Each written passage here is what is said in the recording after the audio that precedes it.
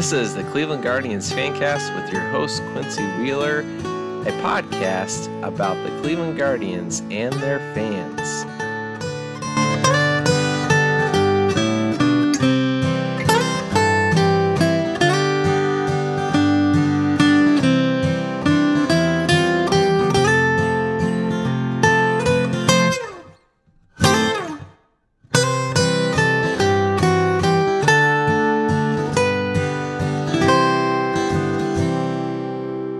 Hey, it's Quincy with the Guardian Fancast, and the Guardians Fancast is proud to welcome back Emily, who we interviewed for a fan interview a little while ago. Emily, how you doing today? I'm doing great. How are you doing? Oh, I'm doing pretty great myself. We are recording this ahead of me going on vacation with my family to North Carolina. So when everybody else hears this, I'll be by the oceans. So sucks to be you guys. Just kidding. But Emily, here we are. It's a beautiful time to be in Ohio anyway. This is the time of year to be in Ohio. Tell me what you have thought as a season ticket holder and a devoted fan of the Guardians, what your thoughts are about the 2022 season since we last talked. What are your thoughts? Well, I think this season has been really fun. I've really had probably more fun with this group and this team than I have in a while. I just think we have a really good group of guys. They're obviously young. They're really exciting. There's been those times because they're such a young team and they're inconsistent at times that I've been a little frustrated, but I think for the most part, this has been really fun to see the way that these guys have developed, especially Andres Jimenez. He's incredible, and I'm just not sure any of us were expecting. I think the defense we knew was there, but to see the way that his bat has come out and how clutch he's been has just been awesome. And yeah, I don't know. And like the way that Naylor gets so hyped up all the time. And I love seeing him be successful just because of where he was a year ago. Like, this is incredible that he's even on a field. So yeah, I think for the most part, I've just been really enjoying this season because I don't think any of us expected to be where we are right now, especially in the division standings in August and almost September. Yeah, hard to argue with any of that. Yeah, I was thinking about Jimenez the other day because I certainly was on the side of everyone who was like, hey, this is a good player. This is someone, yeah, I can point you to my postseason, hey, looking ahead to next season blog where I had Jimenez as our starting shortstop. That's what I expected. And obviously he's been second base. Either way, that he'd be a starter and he'd be effective. But to be the second best hitter in our lineup, I definitely didn't expect that. And that's been a huge surprise. So yeah, that's a great thing to point out. Yeah. And Josh Naylor right now, I know he's kind of been in a little bit of a down stretch for a month, but got to kind of expect that trying to play this whole season on one ankle that, at some point you're probably going to need us to find that second wind. And he seems like the kind of guy who probably can. So I know that you've gone to a lot of games this year. What are some of the games that you've enjoyed the most being at this year? I was at the Naylor walk-off against the Twins when we had those. It was like 2 walk-offs in a row or whatever. I wasn't at the one the next day with that Andres hit out, but that was really fun because honestly, that game against the Twins, I remember being like pretty sure that we were going to lose. Like it was one of those that we had kind of lost ourselves because of the way we were playing because we're so young. And then to see like all of a sudden we were chipping away and then all of a sudden we had a shot to win it in the 9th, and for Josh to do that and it was a game we kind of had to have at that point in the season. It was really important. So that was really fun. And then I don't even remember who the heck we were playing, but it was last homestand when we scored like 7 runs in the 8th, and it started with Luke going to first on a drop third strike. That was, it was all with 2 outs. Like, that was incredible. That was one of the more fun comebacks I've been to, even though it wasn't a walk-off, just because of the way that like that inning developed. Like, I remember, I think my friend had picked Jose Ramirez and beat the streak that night, and he was complaining because Jose didn't have a hit. And he was driving, and he's not a Guardians fan, so he was driving me nuts about it. He was like, your guy's gonna mess up my streak and blah blah blah. And then we went in the eighth, and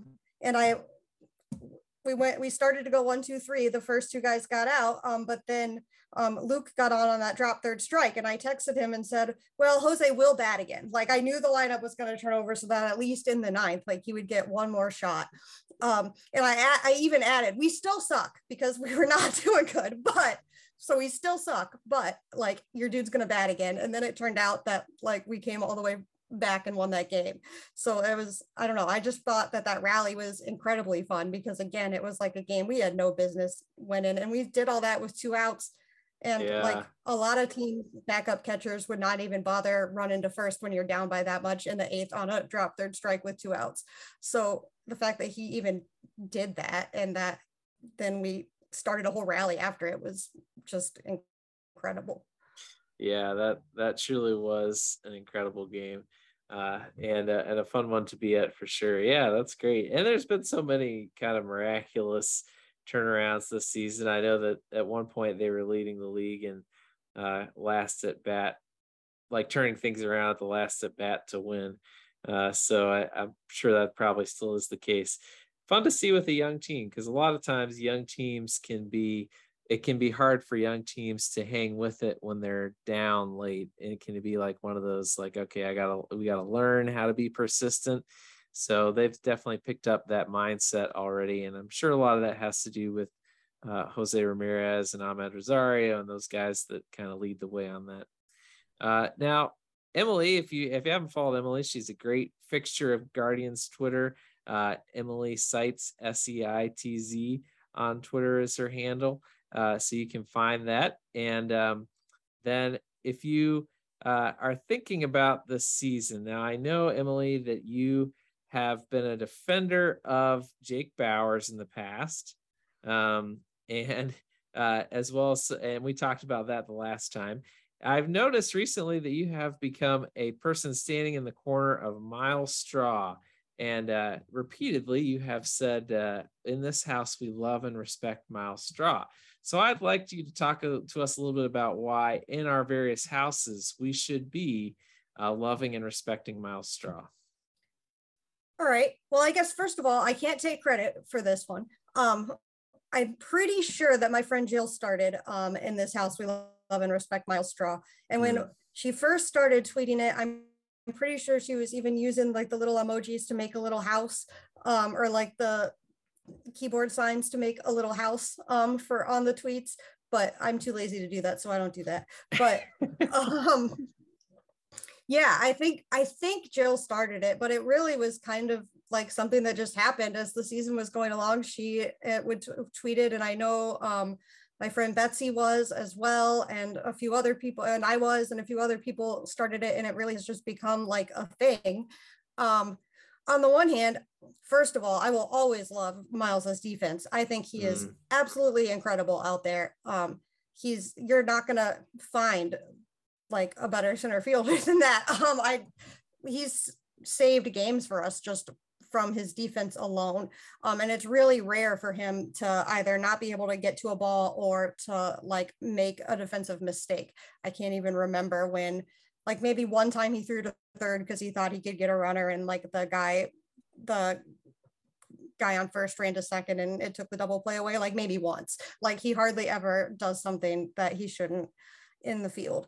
And I mean, obviously his offense has not maybe been where we've wanted it to be this year, but he's had times where like he's shown the kind of hitter he can be. And I just keep feeling like he's gonna figure it out.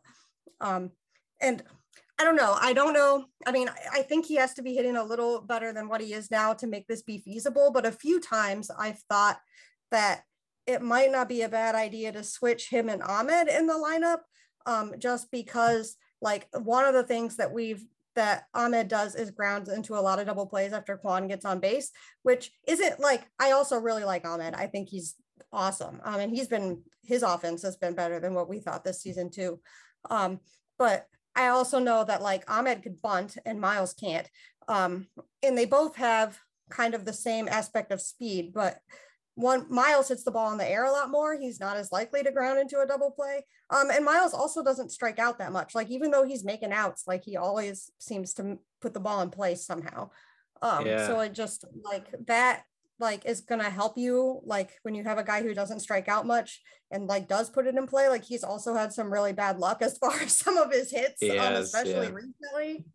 Hmm. So I don't know. And I mean, again, I think his average would have to be higher to actually consider switching them. But when you think about like the type of hitter you want behind Quan and the type of guy you want in your 9 hole who can maybe get a bunt down if he has to, and like Myles either needs to learn how to do that or like it's just not something that he's real comfortable doing, I don't think. But Yeah, it is weird how he doesn't bunt. He definitely seems like the kind of guy who would be able to like try to bunt for a hit, mm-hmm. because I mean, obviously he's got tremendous speed. So that is kind of weird. I mean, I can definitely respect a guy who looks at the world and says, "I'm not going to bunt. I'm going to swing," because the vast majority of time that's what you want. But especially if you could learn how to bunt for a hit, that would be helpful for him. And you mentioned that he's had some bad luck, and I think that is true. If you look at like his expected WOBA and his WOBA, so his weighted on base percent average is 241, and his expected weighted on base average is 272. His batting average and balls in play is 236. So he's not getting lucky, but obviously we can see he hits a lot of lazy fly balls to right. That's the problem. It just seems like every time he hits the ball, it's a lazy fly ball to right, or sometimes a grounder to short, and that's all that they're getting out of him. It's hard to figure out exactly what's going on, and that's always the case with any player when they kind of fall off the map like that. Um, I wonder, I don't know if you saw the lineup for the day we're talking. It's the beginning of the series against Baltimore, and they have Will Benson in the lineup for Straw. I don't know if they've gotten to the point where they're like, well, we just need to get him out of the lineup and work on things in the cages for a while, because it just seems like it keeps snowballing on the poor guy. So yeah, I don't know. What are your thoughts about how they're going to fix this? Yeah, I mean, it's hard to say like what is going on because, like, again, we can obviously see the kind of hitter he can be. He's had stretches this season, especially early in the season, but then, like, after his initial bad slump, too, he came out of it and was one of the best hitters on the team for like a week and a half or so, maybe. And it's just like, he can definitely hit like hard line drives. He can definitely hit like doubles off the wall. He doesn't have any homers this year, which is honestly Yeah, surprised. Like when I first saw this stat, I thought it was wrong because I was like, didn't he put one out like once? But I mean, and he might not be like a real power guy anyway, but still, like we've seen that he can definitely hit. And again, he puts the ball in play and like that's gonna give you results usually in the end more than it doesn't. So it's just really surprising to me that he's struggling as much as he has at the plate. And I and know they've tried to focus with like him getting more aggressive, but he also has a pretty good eye and you want him to walk because he can steal all the bases. yeah, So I right, don't really know right. A what single, you like a do walk, there. yeah, a walk with him is a double because he's pretty much going to get on second no matter what. Yeah, and I have a feeling that's partially why it's hard to get him to be aggressive. From my inexpert opinion, just kind of watching and looking at the numbers, he's not pulling the ball as much. He's not hitting it as hard as he was at sometimes. So that would make me say, hey, yeah, you should probably maybe sacrifice a little bit of your chance to walk and try to be aggressive early in the count on strikes. Try to hit those strikes as hard as you can. And like you said, just I don't know, just a couple weeks ago, and then even a couple games there, it seemed like that's what he was doing, but he just can't seem to sustain it. But I mean, you're right. He's an incredible defender. Anytime he's out there, you don't hardly even notice how good of a play he's making. I was watching a game the other day. I was rewatching, I think, the Mariners game that they won. And I don't remember which game it was, but one of those early innings, he made an incredible play on a line drive to center field that I don't think any other center fielder in baseball would make that play. And he just made it look so easy that I don't think people even noticed that. Like he's practically, I think he's got like some sort of like precognition abilities about where the ball's going to go, because he just never takes a bad jump. And that's why, if people are out there and they're like, love and respect Myles Straw, he's just the worst hitter in baseball, which he's the worst qualified hitter in baseball. Why do they keep playing him all the time? it's because he is a demigod when it comes to defense. Like, you're not going to find a better center fielder. So if he's saving you 2 runs a game, or a run and a half a game, you're going to continue to play him as much as you can, because if he gets the bat at all figured out, that's a hugely valuable player. Ron, I don't know. When you think of the style of play that we have, like that this particular group of guys on our team right now has, like, I think we value defense and doing those little things right almost more than maybe we would like super consistent hitting. Like, obviously we want guys to hit, but like we don't have like, I don't know, we're not a team that can just like make up for defensive mistakes by hitting a bomb or whatever. And so I think having someone in there like Straw, who is going to make not just your average plays, but even like your above average plays in center. And like you said, like, I don't know. I think there are some, like, I used to really like Drew Stubbs. I don't know. I might have a baseball type, but like, I think what, like, he wasn't near as good the defender. Like, he made a lot of good plays in the outfield, but like he could make up for bad jumps with his speed. And sometimes I think that's like what people just think that guys who are really fast can do in the outfield. And like, it helps, but Straw doesn't even like make a bad jump that he has to make up for with his speed. Like, it's incredible what he does out there. And Yeah, I think you're just right. with the style of the team that we have, like, I think it makes sense to keep putting him out in center, and just like hoping that his bat can do maybe a little bit more. Like, even if he was doing a little bit more than what he's doing now at the plate, like, then you probably don't have anything to worry about, because he's saving you like 2 runs a game just from what he does out there. And that's huge, because if you have someone who's not making those plays, then again, we're behind and we can't just make up a bunch of runs at once like some of the other, or it's rare for us to do that, I guess, the way some of the other teams are built. We do come from behind a good bit, but yeah, I mean, a bunch of runs, it definitely is not something, as Tito will always say, it's not sustainable. All right, well, who's somebody else that we should stand up for, that we should be making sure that we remember their value? Anybody else come to mind for you? Well, I mean, I think a lot of us at the beginning of the season were ready to bash Ahmed. I don't think that's the case anymore, though. We've really seen the value that he's had for this team, just with his ability to do what he's done. His bat has been consistent all year in a way that like we've really needed, and then his defense improved just way beyond what I expected. But again, I don't think he's necessarily like at the beginning of this season, he was someone that a lot of us were like, oh no, not Ahmed, we want to play our kids, right? But Yeah. he's done a lot more than what I think that we've expected him to do. Yeah, I don't know. I think out of like the current starting lineup right now, I think Straw's my little guy who needs the most love out of everyone. Yeah. All right. Well, okay. I was prepared for you to try to convince me that I should continue to love and respect Owen Miller in this house, but I didn't hear that from you today. No, I'm not. I'm sort of over the Owen Miller experiment just as much as. This is what we've discovered on the podcast today, that someone can exhaust the inexhaustible patience of Emily. It can happen. And hey, but all due respect to Owen Miller, but yeah, we're in kind of a rough stretch with him. And that probably means that like today he's gonna like hit a couple homers or something. Yeah, probably. Well, and he does like occasionally do that thing where all of a sudden he hits like 8 doubles in a row. But right. I don't know. It's not like I like Owen Miller. I'm sure he's a nice dude. Yeah. Like I like all the guys on our team as far as that goes. But like his defense again, I think I'm always someone who values defense maybe more than offense. It fits with how I like my own style of play. I was never much of a hitter, but I could run fast and I could catch. So I have sympathy for those guys, but like Owen can't even do that. So I just like, and I mean, I don't know, that foul ball into the netting, like that would have been an above average play anyway that he dropped.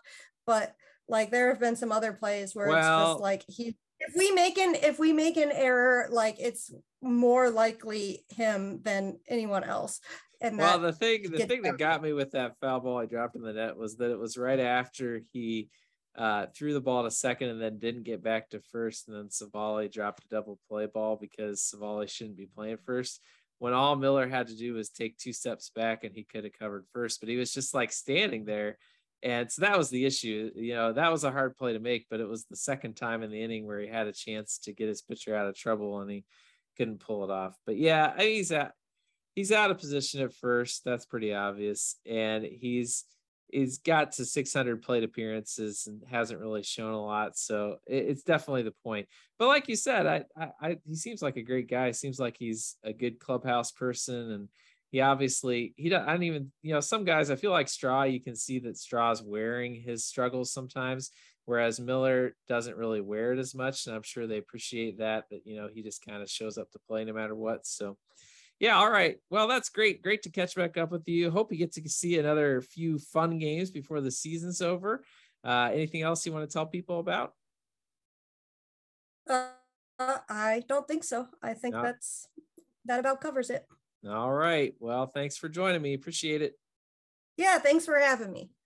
Don't forget to consider checking out sheetskiggles.com. Some really great bedding is available there. It's made sustainably. It's made with eucalyptus to help you sleep, help you get comfortable on your bed. I can't tell you how much my wife and I really have appreciated these sheets and how much we recommend that you check it out. If you're looking for something to give your significant other, they're hard to shop for, just buy them a little bit of a nicer quality of sheets and say, hey, this is something that's going to help us sleep, improve our quality of life.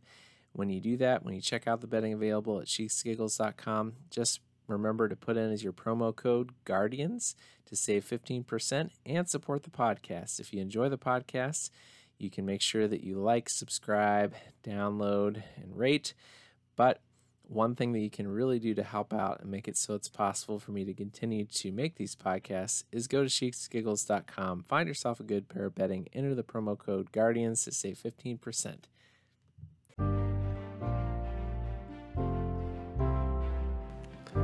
This has been the Cleveland Guardians Fancast. You can find us Monday through Friday on any podcast service that you prefer. Don't forget to rate, subscribe, like, and download so that we can continue to produce these podcasts for your enjoyment.